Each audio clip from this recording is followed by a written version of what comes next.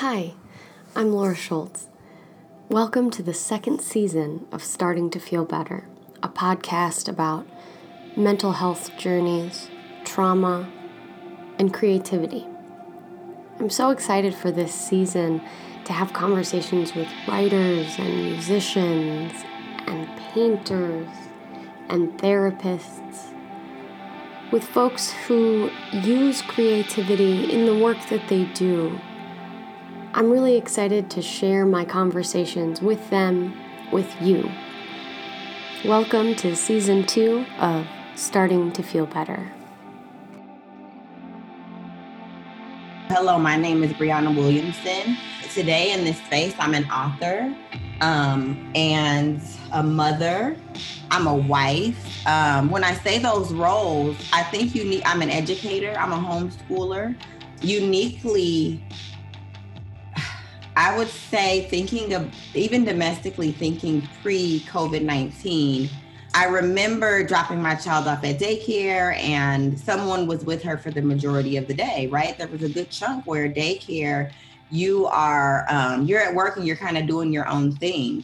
And kind of when COVID started, we would do these things and I would ring the alarm and say, Mom needs a me moment, right? Like I need to step outside of that role and reconnect with, what makes my heart sing and do something. And so within your question, there's so many layers, and I think about the wife, mommy and me kind of, aspect of who am I in all of those different aspects? Who am I in all of those different layers? And I think it's so ever evolving and ever changing right now that I couldn't just pick one. In a single day, I literally am homeschooling, right? And so I'm a teacher, and then I may have to take a pause to take a call, or I may have to take a pause to do a training or a workshop. And so I'm wearing very, very much so many different hats that even a question like that, it's really hard to pick just one. Right. Yeah. And I love this idea too of, like you're saying, in this space right now, here's what I am. Here's what I'm bringing to this space. Here are the identities that are important to this audience right now based on the conversation that we're going to be having. I love it when this happens, when I'm on a call with somebody and I have like, oh my gosh, I have 16 more questions based on that. And then I also have this other list of questions that I created ahead of time. But one of them that came up for me as you were speaking is, as a creative person with so many projects and so much excellence surrounding those projects and that work, I wonder, how do you choose to prioritize those from day to day, from moment to moment? I remember turning 30 and feeling like I was hitting this midlife crisis. So I had to figure it out. I was like, that can't be it.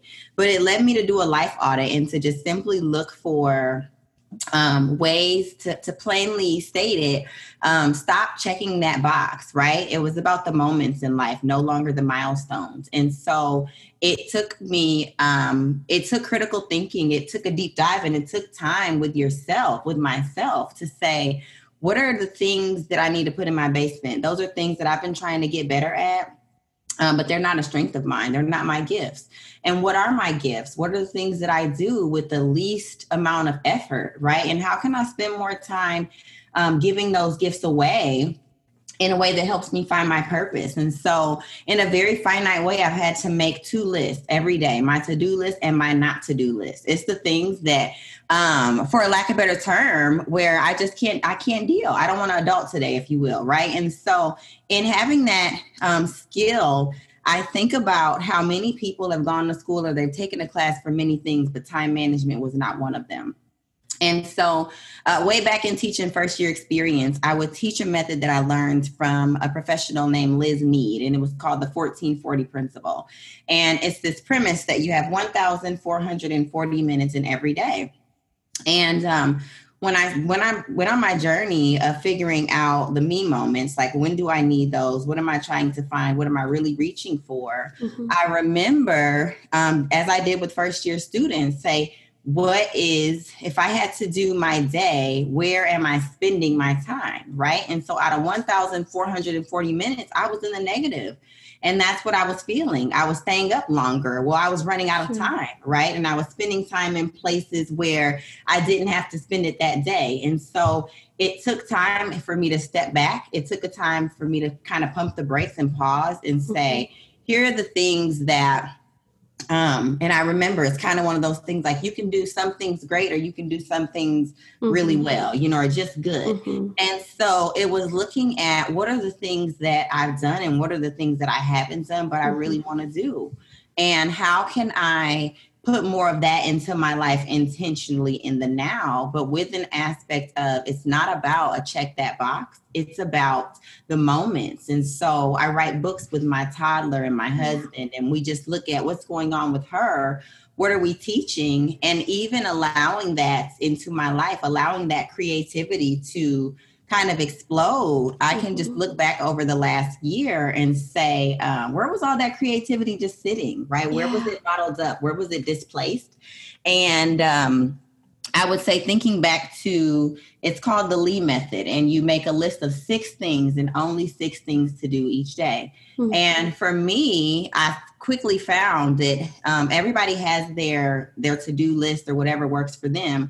But if every day I was flipping the page on my to-do list, I was giving myself way too much to do. The pressure was on. And so I was like, let me define what's doable for me, and let me define what success feels like on a daily so that I can celebrate those small wins and so that I can get excited about what's to come and the opportunities, but also not be burnt out by them. Right. And just when you say like celebrating those moments, I think that's very rare. I think it's very rare that we give ourselves the opportunity, the grace, the recognition, because there's this kind of like, just work hard, keep working hard, keep at it. And there's no room, there's no space in that for self-recognition. And I think you're totally right. It leads to burnout then. It does. Yeah. Well, because you're waiting on someone else to celebrate you. And so I quickly learned that I'm great at celebrating others, and that's my gift. But I'm someone who loves to nail a gift, right? Like the person who wants to know what's that one thing that's going to make your heart sing. And that's how I plan gifts. And I learned that others, that may not be their love language, that may not be their strength. And so I had to critically identify what are some ways for me to celebrate myself, but to celebrate even very small things, like I love the work, even with my daughter, when I say celebrate, it's something that COVID has taught us is we used to do these extravagant things. Oh, we need a big birthday party. We need this. Well, now, no, we baked cakes this year. And all of those little things have just been a breath of fresh air of saying, wow, there's so many different, things that you can do when you just appreciate the moment and don't let life get in the way because you're worried about the photo. And so I say when it comes to the photo op, it's about taking a picture of something that you've planned or executed, but not planning the photo, right? Like, oh, we need to take a picture of X. No, we need to capture the moment. And that's what the photo needs to reflect. So it really, I would say, if I had to theme it, was about learning to strive for progress and not perfection, and saying and really define like what does good enough look like for me? What does I've spent enough time look like for me? And then really there were a couple of different things that I put into my life as just core practice. And one was no is a complete sentence. Right? No is a complete sentence. It is a complete answer. I can say no, and I can mean that like very plainly, and learning the power behind, the execution of the word no, and saying like, no, I don't have time for that. No, I'm not able to do that, and really having that ownership. And so that was really one that really, I would say, stood out. And then it was really just deciding that if it cost you your piece, it was too expensive. And so looking at what are the ways whether I'm spending my time that are simply costing me sleep, right? They're costing me physically, where physiologically I feel like my heart doesn't feel at peace or at rest, right? My brain. And how can I strategically reposition or eliminate those things. And I think that taking that time with myself to find that clarity, taking that time to say, and maybe that's the answer to the question about roles. It's, hello, my name is Briana Williamson and I am me, right? Like, and so, there's a book by Lonnie Love that she says, I changed so you didn't have to. And I remember that. And I thought, oh, I didn't change. So you wouldn't have to, right? And say, no, I've consistently been Bree, whoever that is. And so when you ask that question and I default to roles, I'm distracted because I'm like, I'm very unique. I know what I don't like, in this life. I'm learning who I am, but not in one that says I'm set in my ways. It should just say, I know them and I'm willing to own them and to say that they're a work in progress and they may always be.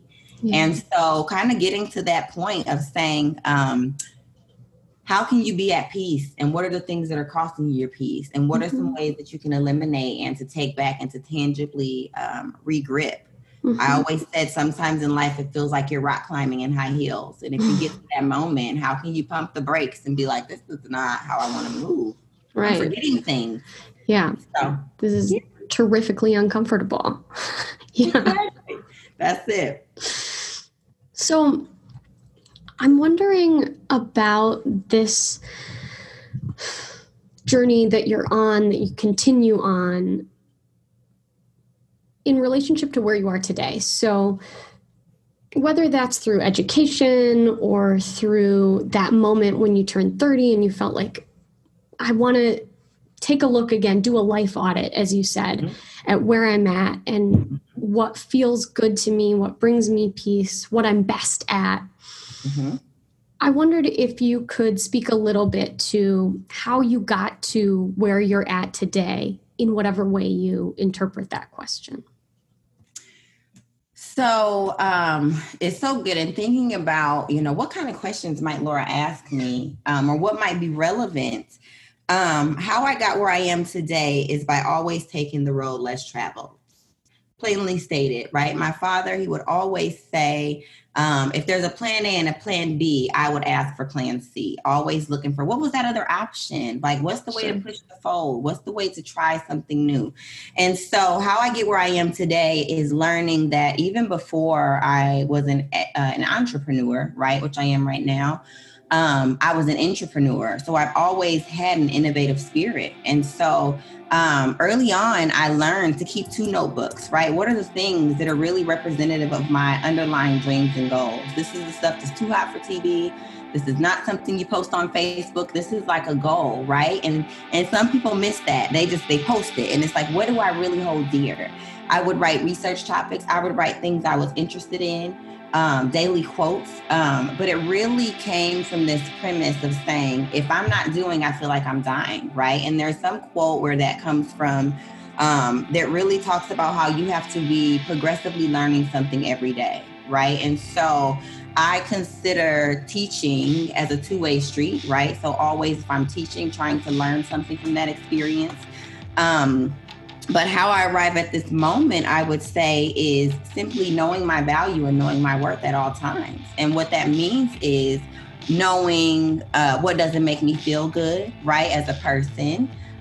When people say, I want to know where I am in life, or I want to figure out, and I would say, I judge my accomplishments not by did I check that box, but by relationships, right, by how I feel, by how I make others feel, right? And so it became a different lens. I looked at my vision board and I realized that I had done everything on it. And there should come a time when you accomplish everything on your vision board. And I had, and it was like things like, Bush Foundation, getting, this year I would have been presenting at BushCon. On a thing that we do called speed hating, a blind date with bias, right? So like an activity. And so I had been admitted to my doctoral program. I had bought that house that ruined my life, right? Because there were so many of those kinks and quirks and everything that goes into your first home buyer experience. But when it was done, it took a second to be like, what happens after the vision board, right? Like once the vision board is all done, right? So when you think very plainly about life, I decided that everything up to that point, was problematic simply because it was about a milestone. And there comes a time in life when it can't be about, did I do that? Did I check that box? Did I reach that? Did I reach that goal? Did I do that thing? Because you'll always be looking for another thing. So I kind of got to a point where I realized that my persistent or consistent doing of all things needed to be doing a couple of things, because that was also sometimes distracting from taking that time with yourself, of simply figuring out, how can I be the innovator that I am in life? Push that folds, create the tide instead of riding the wave. Like, where do you get that energy? And I will say that in doing that audit process and taking that time and doing so intentionally, we did so. We traveled while we did it. Yeah. We saw new views, right, while we did it. And it was something that really just allowed me to say, and I'll tell you, I had an aunt pass, and in her program was the first time that I ever heard this poem about a dash. And the dash was representative of the dash in between your sunrise and your sunset, when you get here and when you depart. But it only talks about the dash being, life is what you make it, right? You only get to control the dash. You don't get to control the sunrise. You don't get to control the sunset. You only get to control the space in between. Mm-hmm. And so whether it's taking the road less traveled, or looking for plan C, looking for the third option, being willing to be an innovator and an entrepreneur to push that new idea, I thought in many ways, it all circles back to that, right? That same idea of, you have to be willing to be the first. Right. You have to be willing to be the first to try it. You have to be willing to be uncomfortable. You have to be willing to learn that it's about, and if I were to describe it visually, when you get to a stop sign and you're learning how to drive, they tell you that it's not a complete stop if you can't see the stop sign and read the stop sign, but there should be a physical motion where the trunk of your car rests, right, before coming back up. And on a daily, I wasn't feeling that resting point. Right. And so it was feeling like that abrupt stop where you practically run the stop sign, where it's like, oh, I just quick did it, a yield almost. And so to put it into visual, I had to find what makes my heart feel like it gets that rest every single day. What do I need to move around, eliminate, right? And how can I do that strategically in a way that protects my spirit, protects my soul, and protects my peace?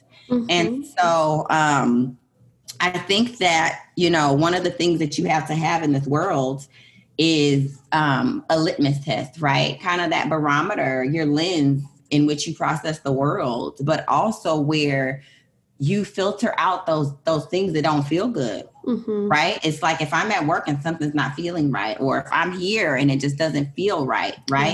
And not to say that it's all about this trust your gut, but just saying that there's something about it that makes me still feel like I'm missing, something. What is the next thing to explore? Yeah. And how can I continually do that where I'm not waiting, in a way where it says yesterday, you said tomorrow, how can I continually be doing that in a way where if you're not doing, what are you doing?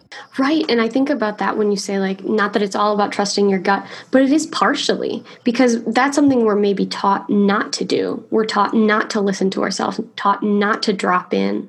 And so we just talked about this last week, that it's like so much of our movement forward is about unlearning. It's about unlearning some of that messaging that we've been getting throughout our lives. Yeah. I thought about that today. And I came to, and this is me as a parent, right? This is me as someone raising a tiny human who will, one day the world will be in her hands. And so when I thought about, I'm teaching anti-racist education to adults, but using Ibrahim Kendi's new book, Anti-Racist Baby, when I wake up and hear her say anti-racist baby is bred, not born, I sometimes understand that it's not about the now, it's about the next, right? And sometimes we're short-sighted. We will never progress in life if we always think about how the impact will be for us. So if we think about social justice, civil rights, the fight of today is not necessarily something we will see the fruits of that labor. But we have to think about, those who fought in similar fights before us. What if they had not? We would be decades, centuries behind where we are today. And so if you think not so much about the now, but about the next, I feel more progressive, right? Yeah. Because instead of thinking about, we're always unschooling. Well, we're unschooling because we taught the wrong thing to begin with, as compared to, and I learned this more, I didn't do distance learning. I completely decided that I would have my homeschool accredited. And so I created a curriculum, went through that process. Wow.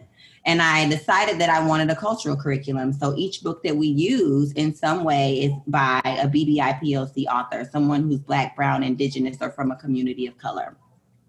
And so in looking at all of those things, I thought about all of the children who were reading books by Ezra Jack Keats, because we think that's all that's out there. And so it took a step back to say that part of it is about, we have to focus on teaching the next generation the right thing. Because in that very way of saying anti-racist babies are bred, they're not born. You have to develop that. So inclusion starts even with Trolls. I've ruined every kid movie that I can for her, right? Like Trolls came out and I said, each of those different strings in life might represent a different community, right? A different culture who we see. And as you watch the film Trolls, they talk about colors, they talk about these different things, but they also talk about scrapbooking and scrapbooking a piece of history from over here and a piece of history from over there.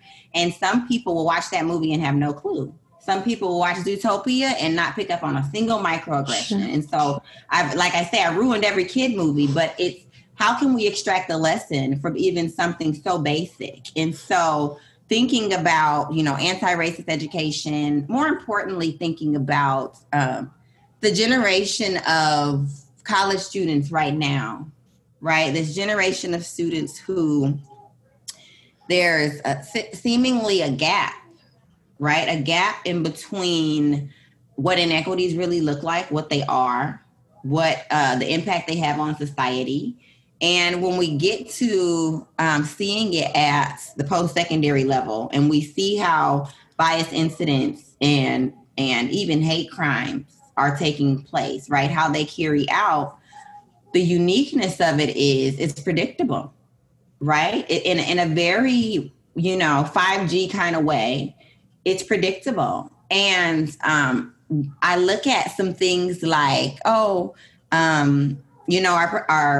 I don't even know what to say, right? So our current administration and their stance on anti-racist education, and thinking about how it seems silly, but you have to go around and help people understand that document is the floor, not the ceiling, in compliance work, in your work. It's helping people understand that's the floor, not the ceiling. That's giving you the bare minimum of what you could do. Right. But the statement that you make by doing that is so much more telling, right? Because it becomes a personal choice to say, we're going to get creative with how we teach our curriculum. We're going to do this, we're going to do that. But to simply say, hey, we don't have to. And so in life, if you're always looking for what you don't have to do, or what you couldn't do, I feel like then we're consistently like a hamster in a wheel, if you will, about so many things. I think the silliest thing that I read it and it said temporarily schools were doing away with the ACT. And I couldn't understand why temporarily, right? There's been decades of research to say, please do away with the ACT. And then COVID-19 comes and it gives everyone a reason to say, we have to be flexible. We have to be equitable in some ways. But that temporary stamp is almost like, I want to change, kind of. Right? Like, I want to be better, kind of. And so I would say everything in life has been a daily self-talk almost, if you will, of being like, what's something new? Like, what can I give myself a stretch goal or something to try? Yeah. Be it personal, be it professional. But most importantly, and I learned this from a faculty who used to be in the system, how can you strive for harmony instead of balance, right? Like, so you always think, oh, there's equal pieces to the pie. I'm 10% over here, I'm 90%. And when you do that, you quickly find like 2% parenting, and that doesn't seem about right, right? 10% of my time.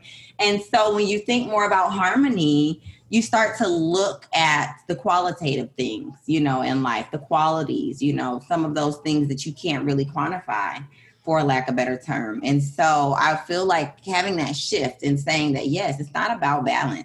Mm-hmm. Balance may be a fallacy in this life, mm-hmm. you know, but it can be about harmony, about mm-hmm. feeling like, oh, I do this on Wednesdays and I do that on Fridays, and I get my chance to do yoga, and really just saying like, how in life can you always have that, which means the glass is half full, right? Like, mm-hmm. I don't get everything, but I get something. Yeah.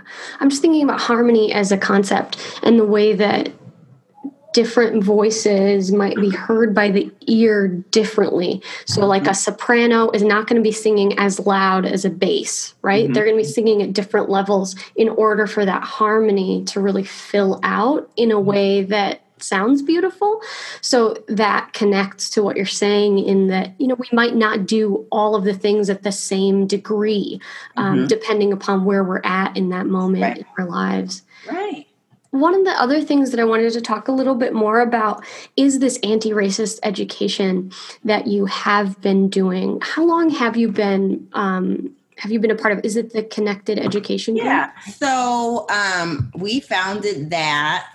This is year 4, I would say. What year is it? Year 5 officially. And it all started with a single dice. And so kind of in that entrepreneur spirit, our very first product was something called Diversity's Dice. And it was like diversity, introspection, something and something, right? Conversation. And so from that, I'll say that we created a training that I believe was called I Expect Equity.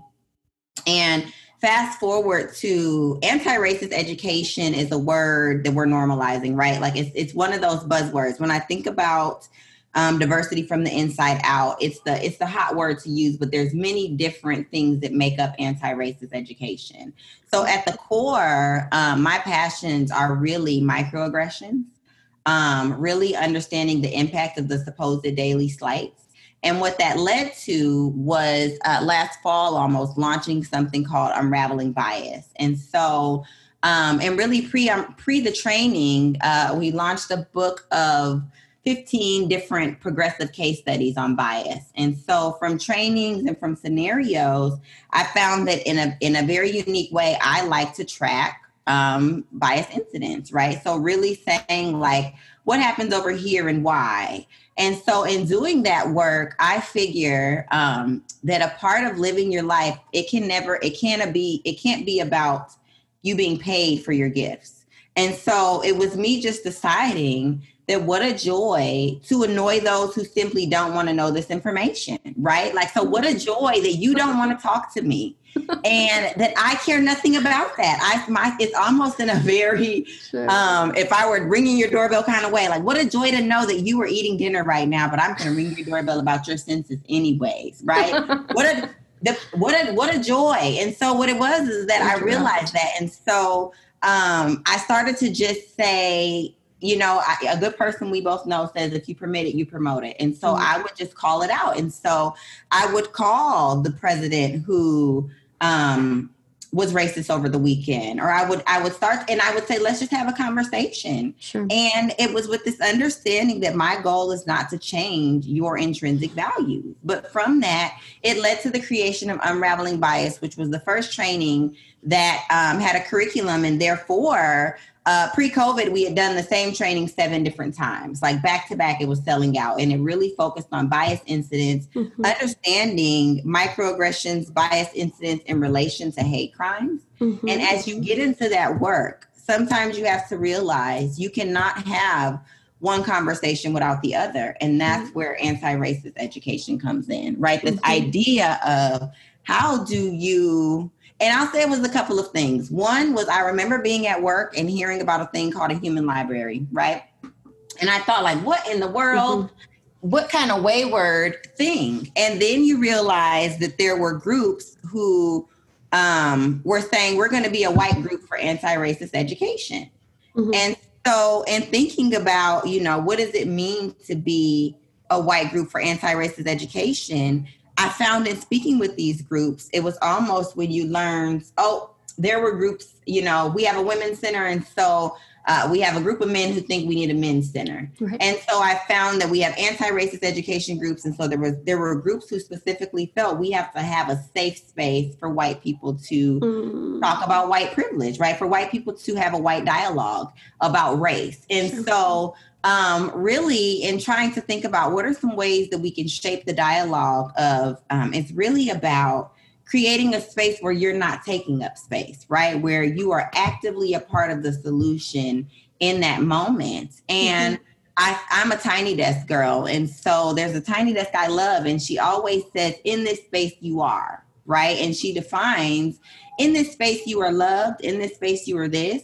And I think about even saying the need, it's really, how can you almost identify a protocol? And so from identifying that protocol and saying, what are some ways to strategically be a part of the solution? And so one of those ways was to create a course that was certified by the Bureau of Criminal Apprehension, and it works with law enforcement officers on anti-racist education and a multicultural society, right? Diversity in a multicultural society.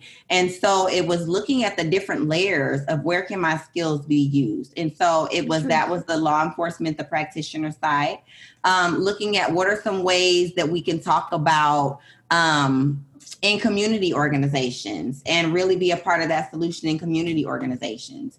And so that led to the trademark of an equity rubric, which is a diagnostic assessment for organizational equity. Really, it produces a list of findings for if you wanted to on day one, when you got back to your desk, start to work on these things. Here's the low-hanging fruit, right? Start by going through and identifying gender neutral language in policy and practice. All the way to here's the heavy stuff. Here's the heavy lifting. This is the stuff that will take time, right? And looking at all of those kind of different, unique ways to teach anti-racist education, I decided that the tools that we needed to do that work were not available. And so I just remember feeling like, I remember a quote that says, if that book hasn't been written, write it. And I feel like that's the story of my life. And so fast forward to today, Connect has over 150 different tools. We have bias bingo, we have microaggression matching. And I looked for ways to really make learning about diversity fun. We produce dialogue decks, right? Diversity decks, they have questions.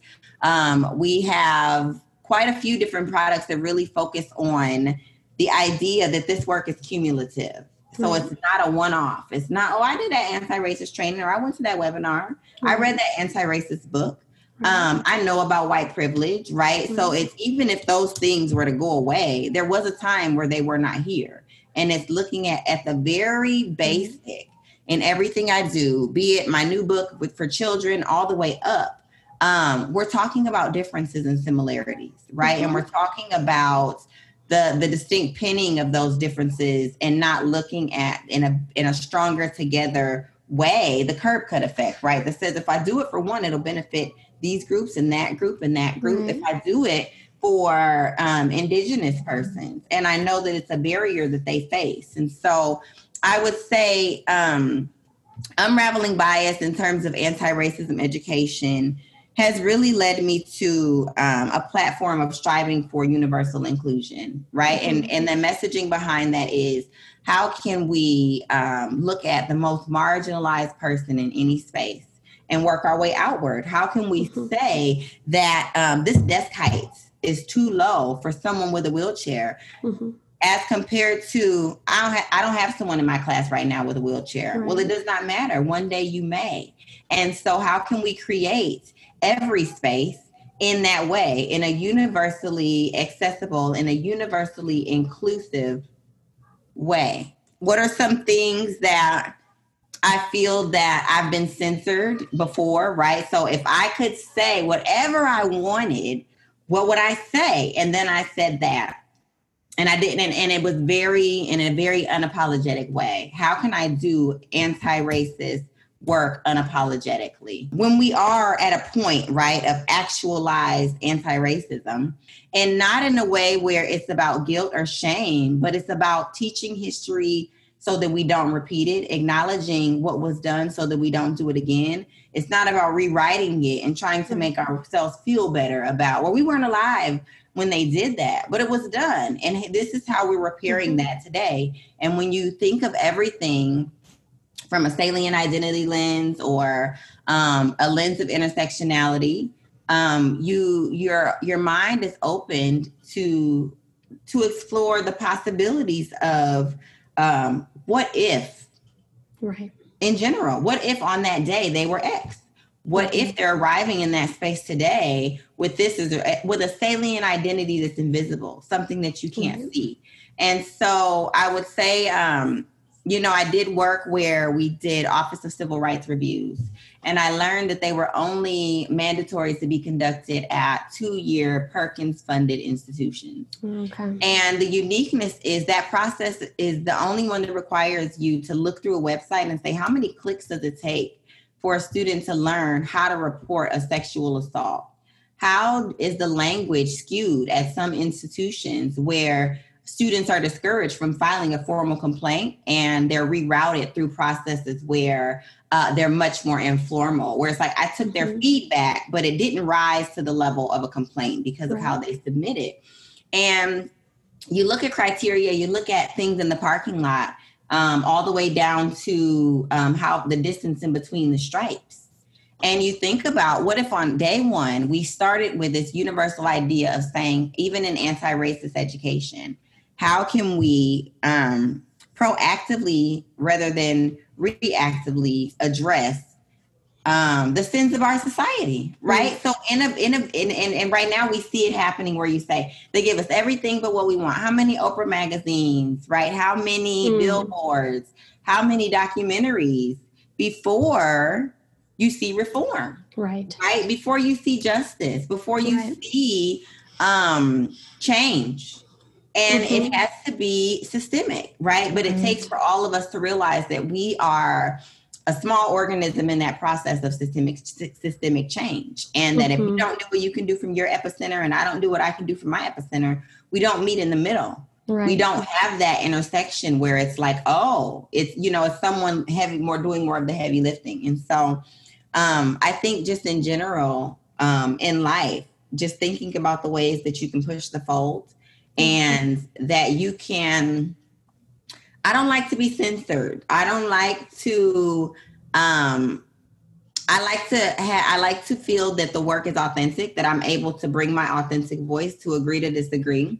But then there's times where wrong is wrong, right? And you just have to realize sometimes it's because we're trying to be entrepreneurs and we're doing the work of an entrepreneur. Sure. And in doing the work of entrepreneurs, we've launched ebooks, email campaigns, built our subscriber list where we're sharing on an ongoing basis this information about how you can progressively attack anti-racist education, be it with your students or be it with yourself, right? And really looking at the ways that, unfortunately, many are forced to fund their education, right? And so how can we create more resources that are free? And that's really where it started. We launched an ebook called Creating Connections After COVID-19. And it was really about sometimes people, like I said, have to fund their education in that they have to go find this information. It's not available on YouTube University. And that's why we have to produce that content for YouTube University, produce those resources and say, what's just our everyday contribution to the world for this work? Is it an interaction with your neighbor, right? And it's all things. It's doing the talk for the YWCA about it's time to talk, right? And sharing my narrative about with microaggressions as who I am just for myself. It's what I bring into my work. And it's realizing that anti-racism education and anti-racist work it's ongoing. It's ever changing. Right. It's simply something that we just need to buckle up and be along for the ride. Because as long as there are humans on this earth, there will be differences, right? And as long as there would be differences, we have the opportunity to say, how can we overcome those differences and how can we really be a part of the solution? Right. One of the things that we've talked about a lot on the podcast is individual trauma. We've talked a lot about systemic trauma and resiliency. I think resiliency is a really important part that we don't always get the chance to focus on. The solution is a really important part that we don't always get the chance to focus on. So I really appreciate you bringing that out in the conversation that we're having today. But when we're talking about this collective trauma, we're talking about racism as ongoing collective trauma. And I wonder, in your anti-racist education, because that great quote or reference from Ibram X. Kendi, who says that the heartbeat of racism is denial, right? And I think that denial and that defensiveness go completely hand in hand. And I wondered, for you as an anti-racist educator, how do you encounter that defensiveness when you're doing workshops? How do you respond to it? You've mentioned earlier that you kind of get a little bit of joy out of it. And I also love how you sort of decenter whiteness when you're talking about this too. You say, what's the phrase that you use? Like Melanin recessive. I love that. I love the playfulness and the way that it decenters whiteness as the norm. I'm using air quotes. Dear listener. Yeah, and I actually got that from a march this summer with the mothers, right? And so your question has a couple different layers, right? That first part talking about, the trauma. One of the things that I can't underscore enough in this work is understanding the relationship between anti-racist education and epigenetic trauma, right? So epigenetic trauma meaning that genetically, it's believed that there are traumatic markers, right? Almost on our soul, on our DNA that are passed down from our parents. And so when we talk about microaggressions, when we talk about these layers of anti-racist education in the world, it's helping people understand that it's not about what happened to me today. It's not that George Floyd is a new thing. It's a trigger for Emmett Till and others going way back and way back, And so when I think about the role of that, and I think about it in this work, it's strategically shaping the narrative, like you said, about it's not all trauma, but it's also, when there is trauma, it's not back to business per usual on Monday, right? It's not just because I sat in my seat and I logged into the Zoom meeting and I turned the camera on. I unsaw, I unfelt, right? And and that trauma is cumulative. So George Floyd this year reminds you and makes you relive. It teaches you about Briana Taylor, right? It teaches you about Ahmaud Arbery. It teaches you to go even further back. And you realize that there are so many who don't make the news. Right. And when you have that and you're doing this work, and when you say to decenter, it was at some point I had to realize that the personal journey of another in their whiteness, in their blackness, right, is not something it's not something that I have the luxury of taking personal. Their lived experience, where they are on their path, on their journey, and in a very Chadwick Boseman spirit, right? Where we live in our superhero. We never knew he had colon cancer, right? And that's coming off a very real experience where in my life a year ago, my aunt, very similar in that way, didn't want to leave that epigenetic trauma behind. And so she went through her struggle and her journey by herself for that purpose. When you see Chadwick Boseman and you think about this and you think about the work, I think about, one, what is my responsibility to shield the next, right? Like if I've already served as that bulletproof vest for another, I've taken that microaggression, I've learned that, I've eaten it. How can I put that energy back into reshaping an experience for another? So if I'm doing a training, and I'll never forget, there was one where a substitute teacher, she was not understanding that it really was about building relationships and defining respect with intercultural communities. Sure. She steps in a school building on day one and she yells to a little Black girl what you need to do and how you need to be quiet, right? Mm-hmm. And so, in thinking about that, what I said to her, she also was comfortable in her ignorance. So at the same time, some people are sharing not because they want to know the answer, but because they want to ask, just simply want to ask the question. And so in a very Socratic way, I will ask more questions and give you more questions of yourself. Well, do you think it could have been about the power dynamic? Do you think the way you handled it? Do you think that you're yelling at someone who does not know you, right? All of those different things.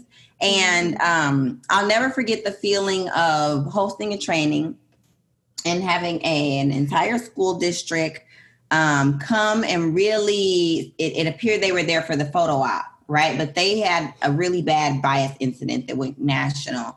And so it was kind of like, we're here, and it was after the selfie, the engagement was down. A literal selfie? And, yeah, literal. It was literal. It was literal. It was probably 10 of them, and they took the group photo, and that was it. It was like, well, and then it became, oh, can I leave? You know, all of these different things. And so when I think about the buy-in that it takes to do this anti-racist work, you have to be personally committed within yourself. Right. To say, I'm not going to feed into someone else's ignorance, right? I don't have to show up to every argument I'm invited to. Right. There's just something about owning the power of, I don't have to dignify that with a response. So I simply answer what I want, right? Like, so if you are in a conversation, I learned it from a colleague, this verbal judo, where you just spit it back, right? And it's the power of saying, you don't want to learn this. And so when someone is, I remember a training and someone said, so what can you say to people of color? Should I just not say anything? Because I'm always gonna have to apologize for what I say.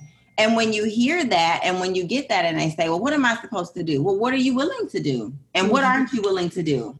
I'll never forget, I did the IDEI training with Jess. Rest in peace, Jessica Flatterquall. Yeah. And we were laughing the whole time about that you can unschool, or you can go to a diversity dinner, or you can go to this anti-racism training, and you will essentially 1 year from now be better in this work. And it does not work like that. It works like, before you take a professional commitment, you first have to have a personal commitment. Right. Because before you sit down at your desk, before you open up a textbook, it's about your thoughts when no one's around. And it's about what you're going to do when no one's looking, what you're going to say. I thought about the best part of, if I had the opportunity to create a curriculum that would actively challenge and arm melanin recessive individuals with the responsibility to learn to be anti-racist, right? To learn that it's based on you to decide that you want to have the ability to check other white people, right? You don't want to always have to rely on a person of color in the space to take up for themselves. And some people don't do it because they feel they're not uniquely positioned. They're not skilled enough. They're not prepared for the conflict or what might happen thereafter. But it's almost like when you think about laws, if you don't know what they are, you're bound to break them. So when you think about anti-racist education, it's thinking about, if there was a protocol in life, an etiquette, if you will, how would I share with colleagues and counterparts, here's what your role is in anti-racist education. Don't worry about what I have to do. Don't worry about what I'm doing. What you can do is, when you see something, say something, and say something smart. And how you say something smart is by training yourself and learning about anti-racist education. I love the description of the word natural that's on the Love My Natural Facebook page. Natural, you say, is anything not made or caused by humankind. It's you in your rawest form. Be you, be yourself. Believe in yourself. I think it's so beautiful that you're actively, transformatively creating this world for yourself and your daughter and so many others. I wondered, based on our conversation, if you feel as though in any way you're writing these books for yourself as a child, or if it feels more like the future. You know, what's funny is in that space, my muse is my daughter.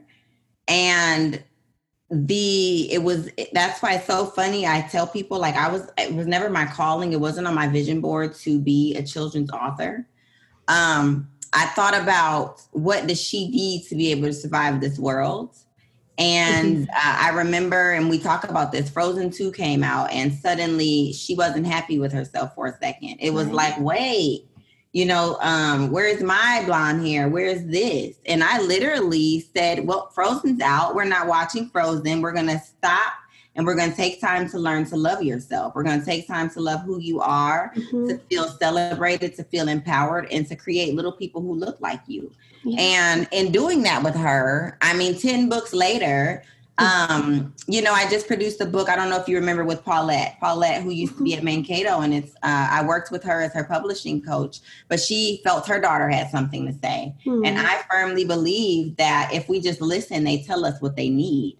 And she co-authors every book because I can't take credit for her idea. They're not mine. It's not something that I woke up feeling passionate about. Sure. But in watching her and thinking about the trauma of not loving your natural hair, of not feeling like, I just remember feeling most beautiful doing nothing. I don't want to I want to wake up, and I tell people all the time, I can look some ways, colors not matching, roll out of bed, and I can look in the mirror, and I would have to look in the mirror to remind me I look that way. I love myself so much, right? Where you have to knock me off and say, girl, your hair's not done. You have to remind me.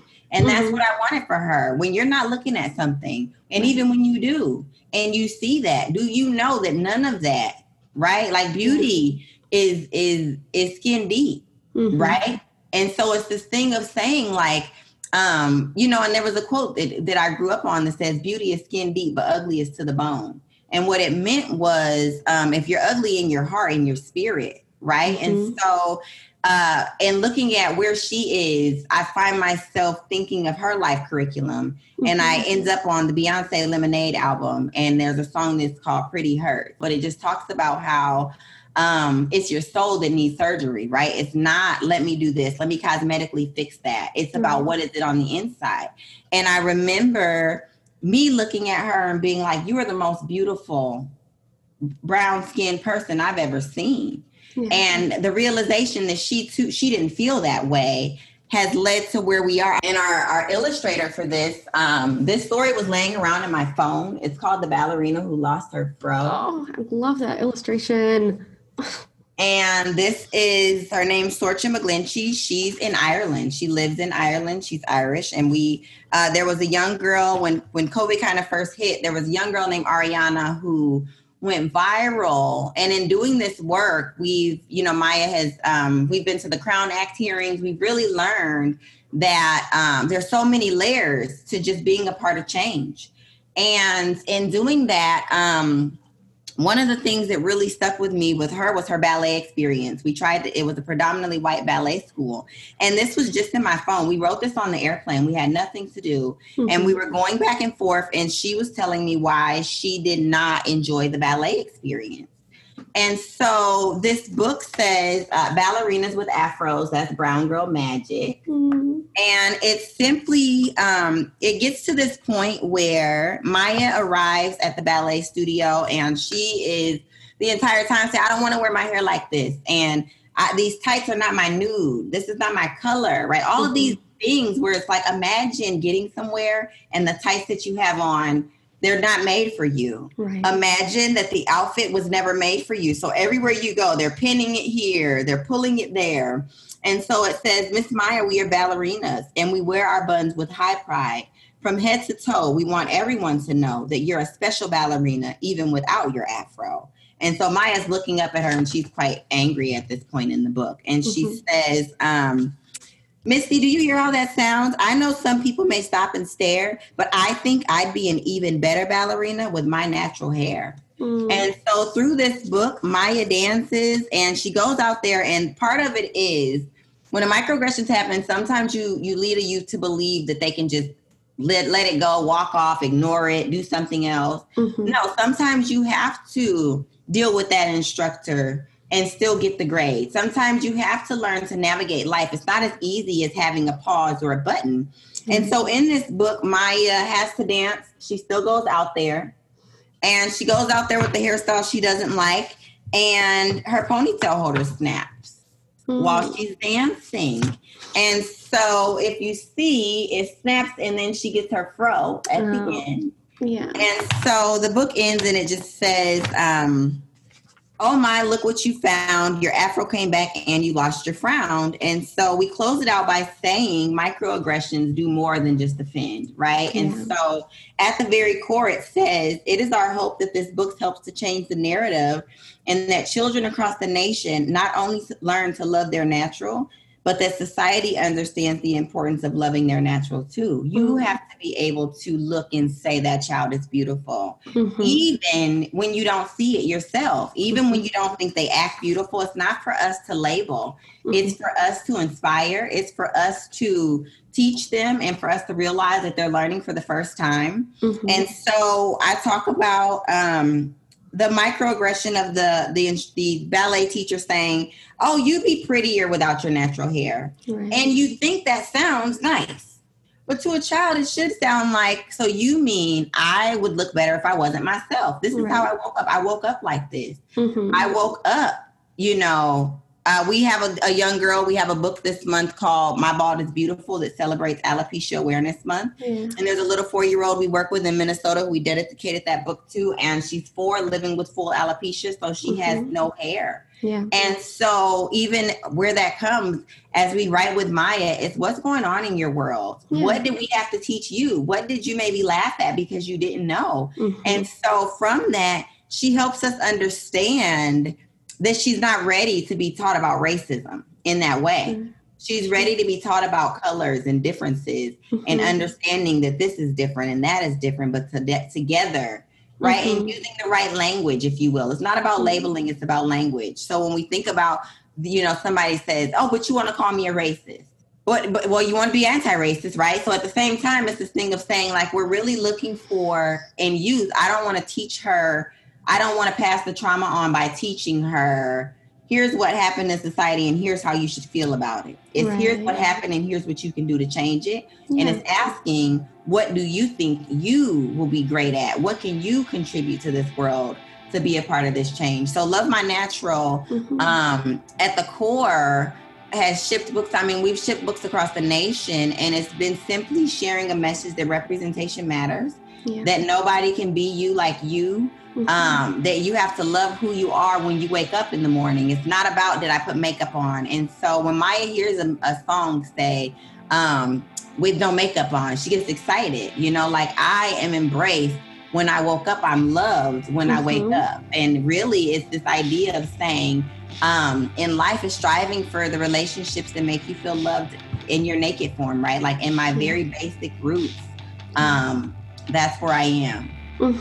That's beautiful. Beautiful. Well, thank you so much. I really appreciate you having me. Absolutely. Thanks for listening. This has been Starting to Feel Better. We hope that you'll join us next time for another conversation with a fascinating, creative, incredible guest.